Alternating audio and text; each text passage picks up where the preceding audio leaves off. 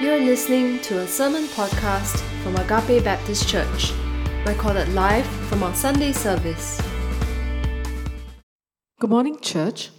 The scripture reading is taken from the book of Matthew, chapter 6, verses 6, 8, and 9.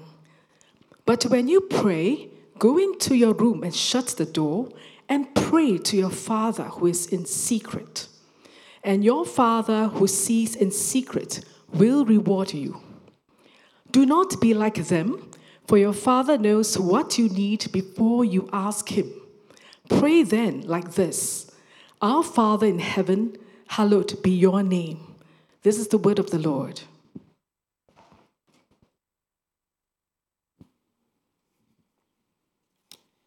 The Lord bless you, everyone.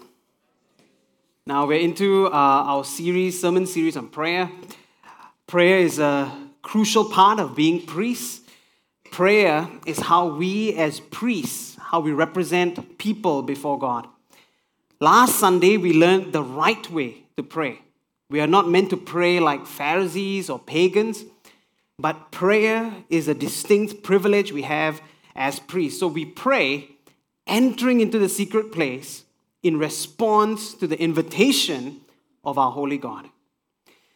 This morning, we arrive at what is famously known as the Lord's Prayer. Right? This is the prayer that Jesus teaches us to pray. And over the next 2 Sundays, I'm going to look at verses 9 and 10, which will cover the first 3 petitions of the Lord's Prayer. Right? There's a total of 6 petitions in the Lord's Prayer. A petition is like a prayer request. So there are 6 such prayer requests or petitions in the Lord's Prayer. The first 3 petitions address God directly. The last 3 petitions address our needs directly. So over the next 2 Sundays, I'll be covering the first 3 petitions that address God directly. Now, last Sunday, in my sermon, I said things like, prayer is not transactional. Prayer is not about manipulating God. Now, the reality is, the reason we pray most of the time is because we need something. We need something we don't have, or we need something to change, or we want something to be protected, to remain unchanged. And many times, these are not bad things, right? These are things that we sincerely need. Just this year, I went through a period where I felt like God was just not answering my prayers. Personal prayers, they went unanswered. Prayers for my family went unanswered. Even prayers at a community level, at a church level, went unanswered. And it came to a point where I was part of a prayer group for someone who was critically ill. And we were praying, and initially things got better. And then suddenly things took for a worse, and the person we were praying for just suddenly passed away. And I was asking God, why? Why, Lord? Why another prayer gone unanswered? Why another sickness gone unhealed? Lord, why couldn't you just have healed, if only just to encourage your people? Right? Just to remind us one more time that nothing is impossible for you. And there was this genuine sense of frustration and grief. Right? I remember sharing these things with my wife, and tears were just welling up in my eyes. And a part of me started to wonder, what am I doing wrong? Right? Is there something missing in my prayer life? What's missing? Is it me? Is there some kind of sin that is the problem? And I was asking, how can I pray so that God would finally listen to my prayers? And I was troubleshooting my prayer life in a very Pharisaic, very paganistic way. Now, I wonder if you can relate with those feelings of frustration and lostness when God doesn't answer prayer, when He doesn't come through. Because even though we prayed the right way, even though we came into the secret place, even though we prayed with all sincerity, but yet at a very real level, we pray in order to receive from God. We are so dependent on God for everything in life. And so we pray to receive, and there's nothing wrong with that. But when God doesn't come through, we get crushed. And we start to wonder, is this really the best way to pray? We're looking at the Lord's Prayer from the book of Matthew. In the book of Luke, we also have a record of the Lord's Prayer.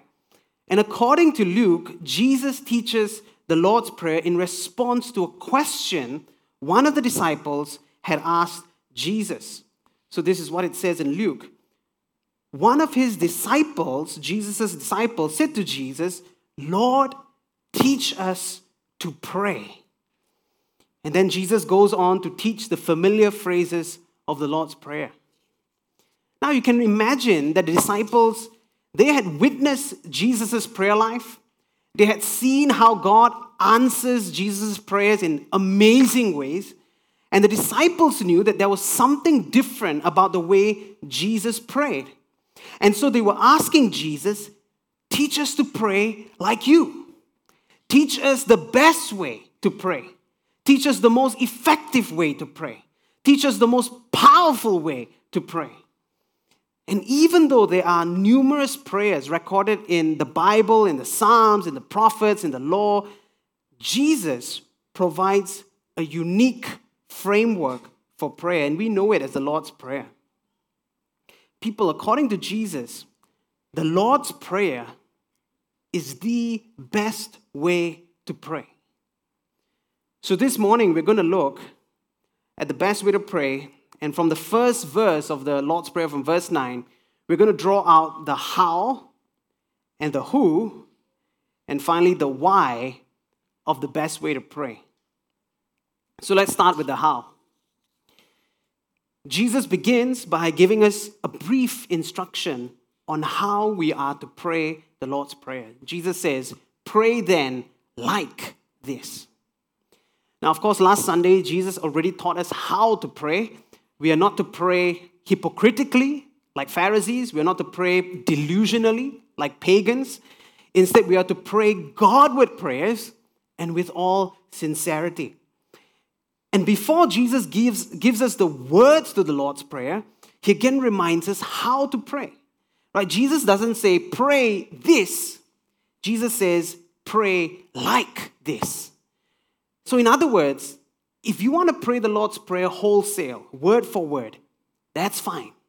But you shouldn't be praying the Lord's Prayer like a pagan, mechanically repeating it multiple times like it's a magical incantation or something like that. Nor should you be praying the words of the Lord's Prayer like a Pharisee, thinking that because you've memorized the words by heart and you pray those words in the morning, you pray in the evening, then that makes you a much better Christian than everyone else. The Lord's Prayer in itself adds nothing to our goodness. And it adds nothing to our standing and to our favor with God. So if we want to pray the Lord's Prayer wholesale, word for word, that's fine. Just be mindful of what you are praying and let the words be full of meaning coming from the heart. But here's the thing, we are also free not to use the exact words that Jesus provides us in the Lord's Prayer. One of the most meaningful re-expressions of the Lord's Prayer I found is in a song written by John Foreman, and he rephrased the Lord's Prayer in this way: Heavenly Father, you always amaze me. Let your kingdom come in my world and in my life. Give me the food I need to live through today. And forgive me as I forgive the people that wrong me. Lead me far from temptation. Deliver me from the evil one. Now you can see the familiar words and the structure of the Lord's Prayer there. Yet the Lord's Prayer has been personalized. Right? It's been made relevant to today. And of course, the artist adds melody and music to these words. But this is also how you can approach the Lord's Prayer. You are invited to reflect deeply on the Lord's Prayer, to re-articulate the Lord's Prayer in the language of your heart, to re-express it in light of your current circumstances and situation. So the Lord's Prayer is given to us as a framework, as a structure, as a model of the best way to pray. And Jesus gives us this model so that we can build our prayer life around it. So that's what Jesus means when he says, pray then like this. This is the best way to pray. Not by religiously memorizing and repeating the Lord's Prayer, not by superstitiously chanting it, by sincerely applying this prayer to our own lives and our hearts. So very briefly, that's how we can pray in the best way. Now we look at the who of the best way to pray. Before telling us what to pray, Jesus tells us who to pray to. Our Father in heaven. And this is so important. Last Sunday, we looked at the wrong ways to pray. We can pray like a Pharisee, meaning that we treat prayer like a platform to show off how holy we are. Or we can pray like a pagan, meaning that we treat prayer like a magic formula that somehow manipulates God into doing whatever we want. And also last week, we talked about how a wrong view of God leads to a wrong practice of prayer. A wrong view of God leads to a wrong practice of prayer. Now, if you look back into the Old Testament, you would see that God is addressed in a number of ways. He's the Lord of hosts. He's the Lord Most High. He's the Lord God Almighty. He's the Master. He's the God of Israel. He's Yahweh, the I am that I am.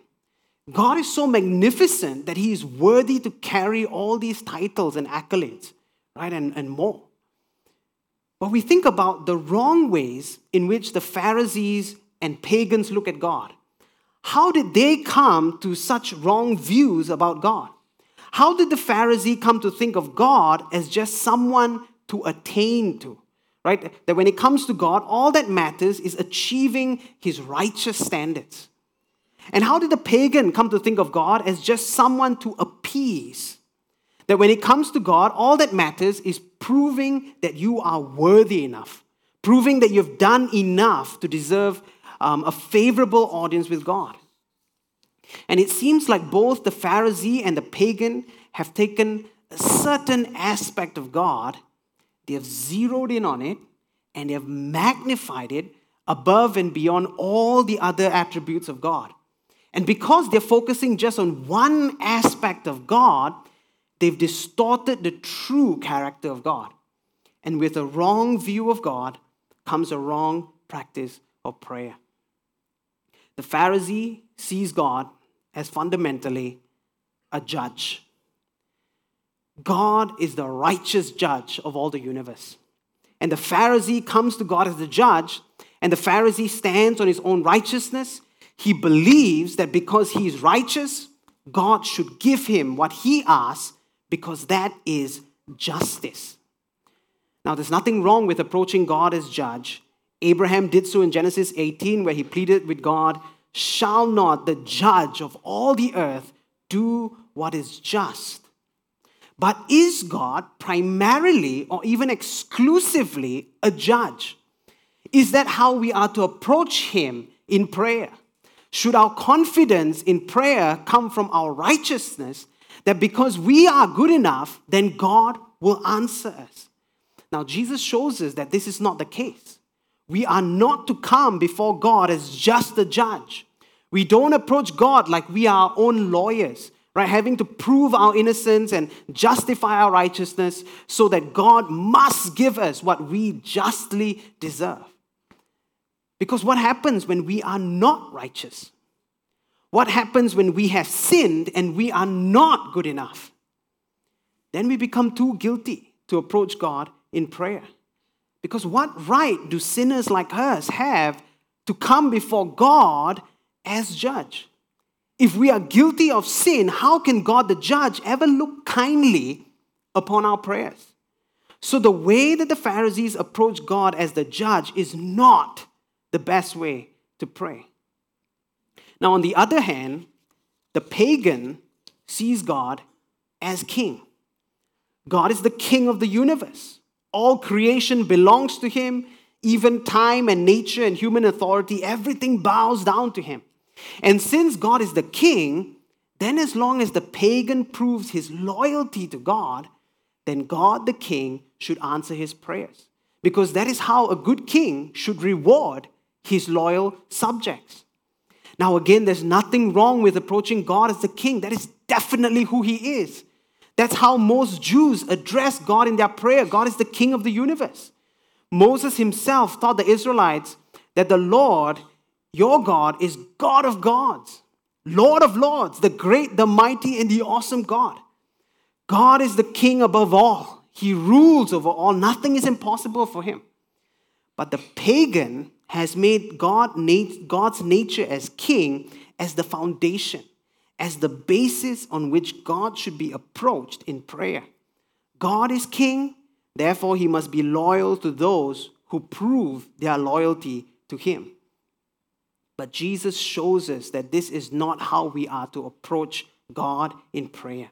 We are not to come before God as just a king. We don't approach God like we are just his faithful subjects, having to prove our loyalty so that God must reward us.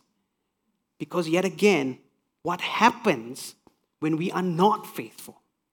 When we have not done enough to prove our loyalty to him? Then we become too ashamed to approach God in prayer. Because what right do faithless, disloyal subjects like us have to come before such a king? Do we really think that the King of Kings will look upon our prayers with favor? Have we no shame? And again, the way that the pagan approaches God as the king is not the best way to pray. Both the Pharisee and the pagan take an attribute of God and they make it foundational, but it twists the truth of who God is and how he wants to be approached in prayer. Now Jesus who has been with God from all eternity, who shares the same heart with God the Father, Jesus who is himself God, Jesus reveals to us that God is fundamentally our Father. And God desires that we approach him as his cherished children. Now that doesn't mean that God isn't bothered by our sin, or that he isn't bothered by our lack of loyalty towards him. Of course, these things matter to him. God is still our Father in heaven. He is still the holy judge. He is still the sovereign king. God hates our sin. Our lack of loyalty angers him. The way we live our lives matter to him. But these things should never stop us from approaching God. Even if we are guilty, he receives us. Even if we are shameful traitors, he welcomes us. Why? Because God is our Father. And in his deepest heart of hearts, he loves us. Our ability to approach God is built not on our performance, but on our relationship with him. Now, what does it mean that God is our Father? What does it mean to approach God as Father whenever we pray? People, it means 4 things. Number 1, it means God is committed to protect us. In his power, God is our fatherly fortress and shield. In the book of Exodus, we see how God protects Israel as his own son. He delivers the Israelites from slavery. He parts the Red Sea just to protect them. He himself goes with them in the wilderness as the pillar of fire by night to comfort and to guard them in the darkness of the desert. Now, in the same way, when we come to God, looking for his protection, looking for him to deliver us from evil, we have this assurance that he is our Father and he desires to protect his children. Number 2, it means God is committed to provide for us. God provides the birds with food and clothes the flowers with beauty. And as Jesus says, aren't we more valuable to our Heavenly Father than birds and flowers? And again, we look at Israel. And though they are stubborn in their sin, though they grumble and complain and murmur, yet God sees to their every need. And if God has to call forth water from a rock, he does, so that his children will not thirst in the desert. Even if God has to rain down heavenly bread, he does, so that his people would have plenty to eat in the wilderness. God saw to it that they never outgrew their shoes and that their clothes never wore out. People, it is our Father's heart to provide for us for our every need. Number 3, having God as our Father also means that He disciplines us. This is not the most pleasant aspect of God's fatherly love for us, but it is such an important one. The child whom God loves, God will discipline. And this is good news, because we live in a world that is committed to affirming us, even in our sin. But we have a Father who will not allow us to take that downward spiraling road to destruction. Just as God allowed His beloved son Israel to experience humiliation, defeat, and exile, God will go to great lengths to teach us the paths of life, even if it means putting us through sorrow and heartbreak.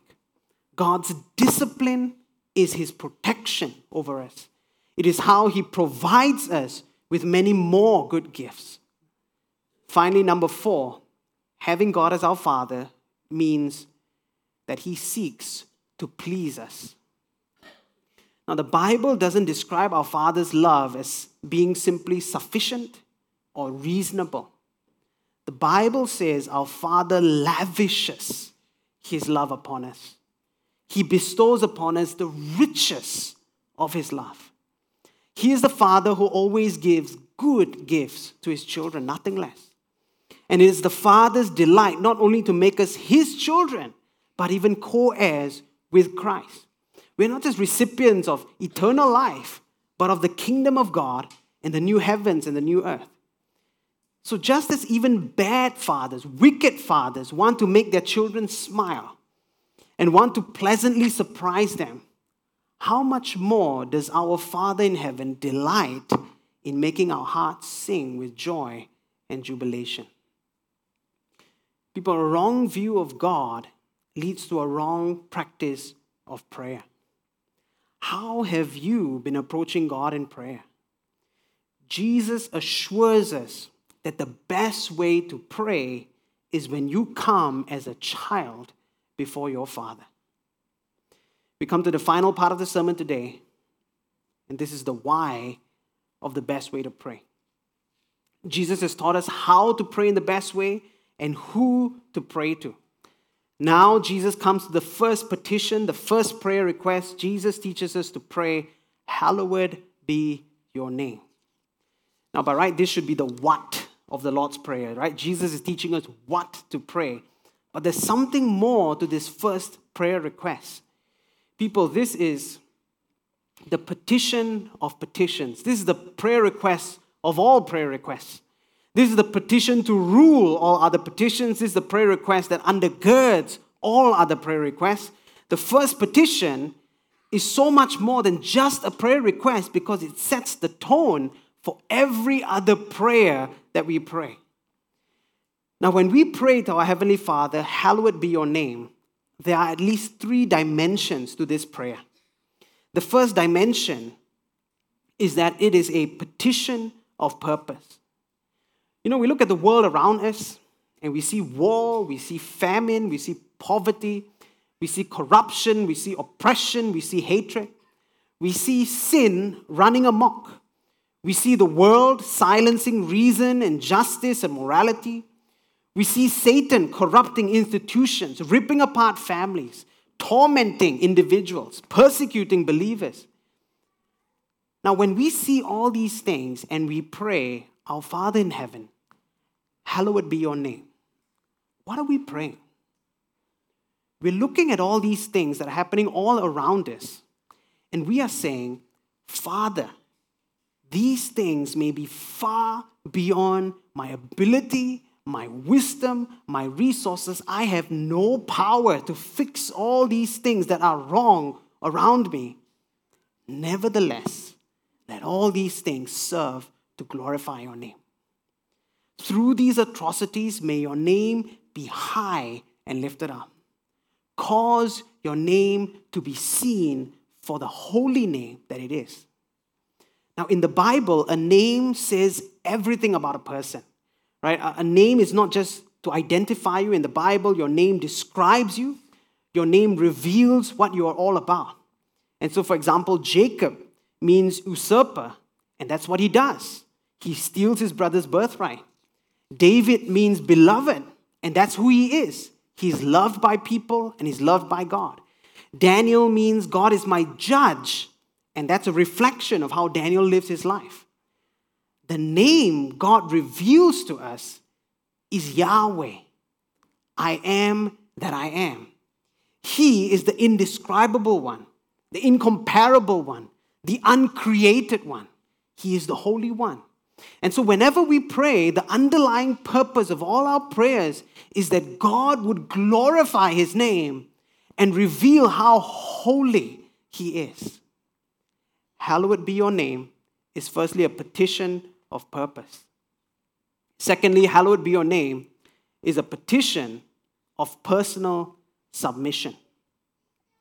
When we pray, hallowed be your name, we are not only asking that God would make his name holy, we are also asking for our lives to glorify his name. We are God's children. We are his royal priesthood. We are his precious possession. We are his redeemed. We are the temple of his Holy Spirit. His Holy Spirit dwells in us. And we are called Christians, which means that we carry Jesus' title of Christ wherever we go. And so God's name is upon us. We are representatives of his great name. We bear his holy name. And so whenever we pray, hallowed be your name, we are saying to God, Lord, my life is yours. Have your way in me. Let my life hallow your name. In our personal situations, our problems, our desires, our fears, our prayer requests, all of these things come in alignment under this one all-surpassing purpose, and that is that God's name must be made holy.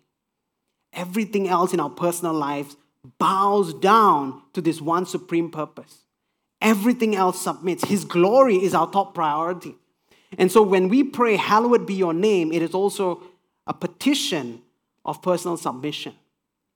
Thirdly, hallowed be your name is also a petition of passion. When we pray for God's name to be hallowed, it cannot just be out of a matter of principle. It cannot just be because it's the right thing to do.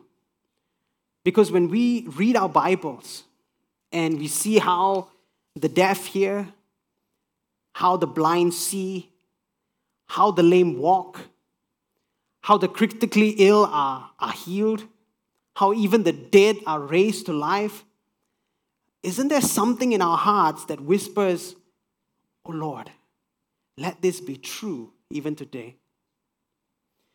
When we see Pharisees being humbled, we see tax collectors turned honest, we see prostitutes turning away from lust and to the love of Jesus. When we see even a murderer becoming an apostle of Jesus Christ, where slaves are exalted, foreigners are included, children are loved, parents are honored.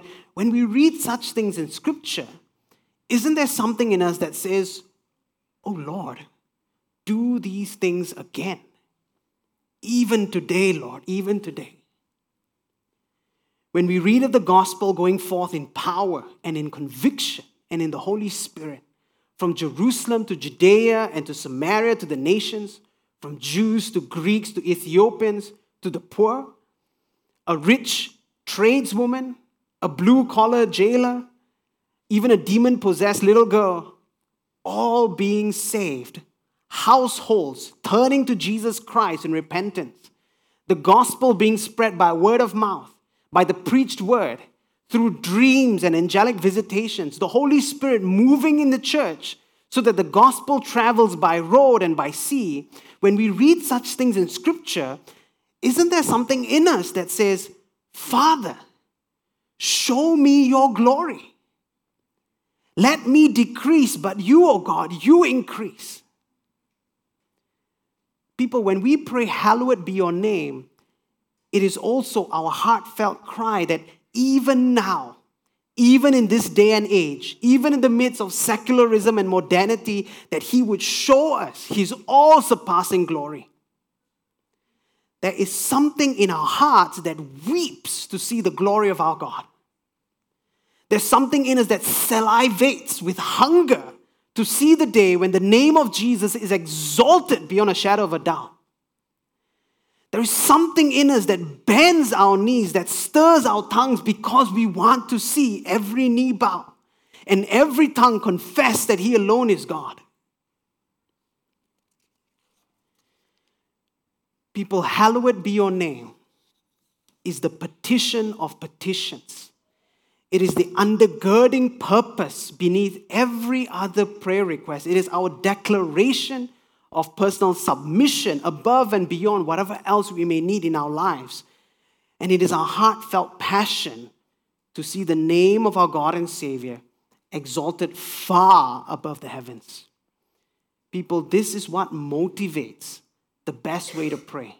This is the why to the best way to pray. So what is the best way to pray? It is when we pray not as Pharisees or pagans, but as priests. It is when we pray approaching God as firstly our Heavenly Father. And it is when our prayers are motivated by an undergirding purpose to see the name of God made holy. But people, what keeps us from praying in this best way? Now, earlier I shared with you how I struggled with prayer, how it felt like God was not answering any of my prayers, and how I instinctively tried to troubleshoot my prayer life in a paganistic, a Pharisaic way. Now, the problem isn't just that as a sinner, my default nature is as a Pharisee or as a pagan. The problem goes deeper than that. The reason I felt I had to earn God's approval like a Pharisee or to earn His attention like a pagan was because I felt abandoned. I felt alone.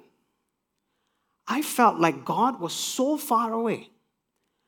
I felt like I had to be the one to do something to get God to look at me, to pay attention to me, to listen to what I was praying. And I readily approached God as the judge and as the king because I struggled to approach God as my Father. Why? Because underneath all the Pharisaic, all the paganistic tendencies in my heart, I was still an orphan. Alone, abandoned, feeling unloved, left to my own devices. Now, people, for all of us who believe in Jesus, we are children of God. But why is it that so many of us so often still feel like we're orphans?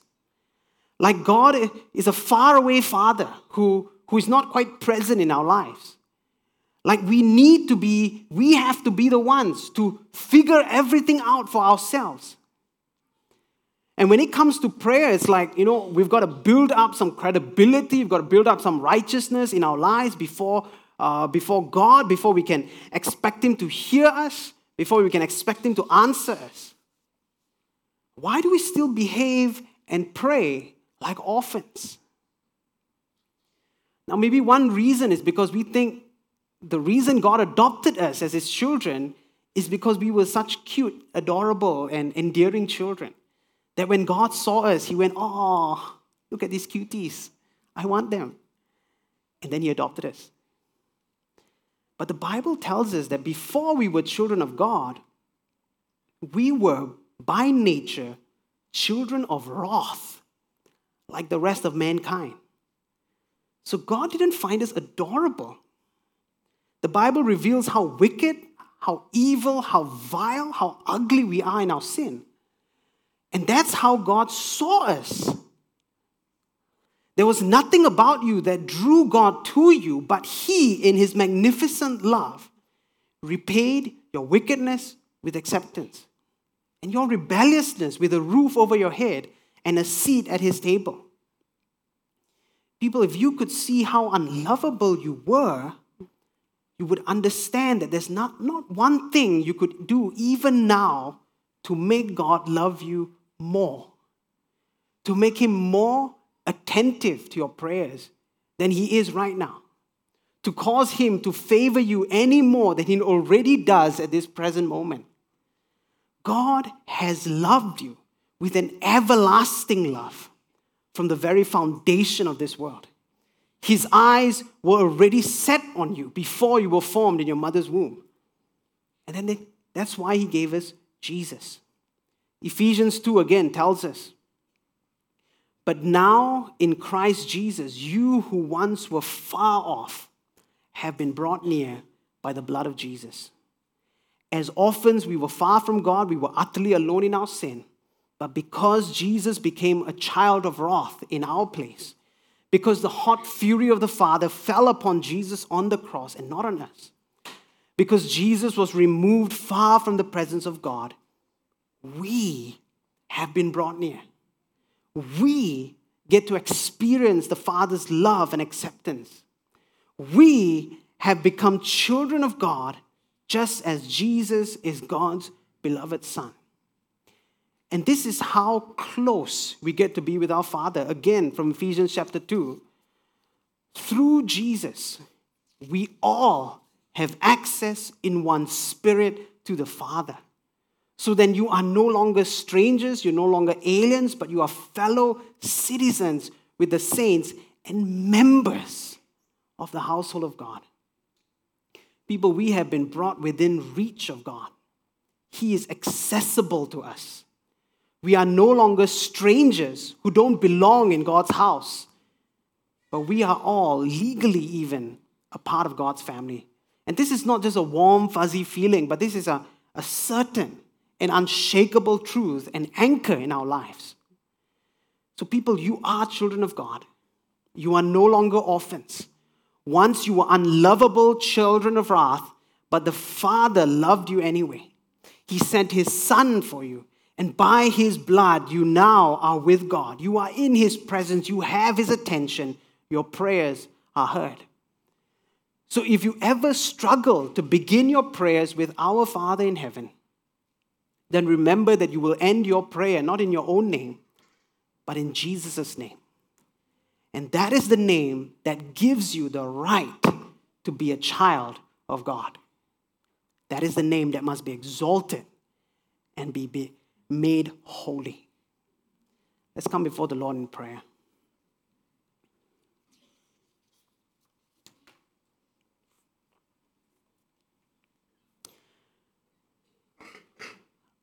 Our Father, thank you for seeing us. Thank you for fixing your heart upon us. Lord, we come and we know so many times, Lord, we are just lost. We don't know how to pray, Lord. It's like we're just throwing words into the air and just hoping somehow, somewhere you hear us, you're going to do something about things. And Lord, it just feels like an exercise in futility, Lord. Just like hot air coming out. But Lord, surely prayer is meant to be much more, Lord, than just the expulsion of hot air. Father,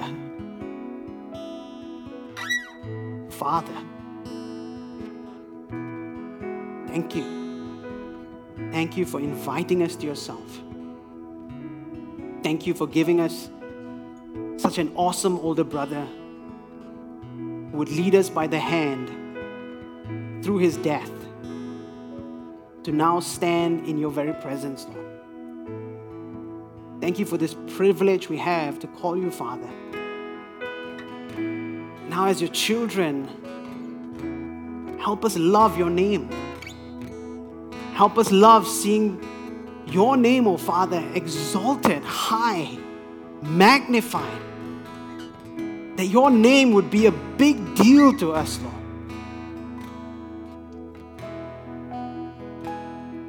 Lord, we come now, Lord, and I pray for all of us as a church. Lord, every one of us, I'm sure, Lord, in some way or another, we've been lifting up some prayer, some request, some petition to you. We've been looking to you for your help, Lord. Father, Draw us to yourself, Lord. Show us that you are a Father who's there, a Father who is listening, and a Father who is acting, whether it is to protect, whether it's to provide, whether it's to discipline, whether even it's just for our undeserved pleasure, Lord. We praise you, Father. We thank you for who you are. Thank you for your heart of abounding, gracious love. Just grateful, Father. Thank you. Thank you for listening to this sermon podcast. You can find more of our sermons online on our website at www.agape.org.sg.